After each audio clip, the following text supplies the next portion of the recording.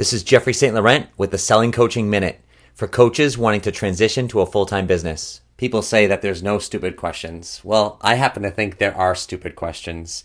Just like I think sometimes there's stupid people. How do you know if someone's stupid? Well, they lack predictability. They're defensive all the time. They're angry all the time.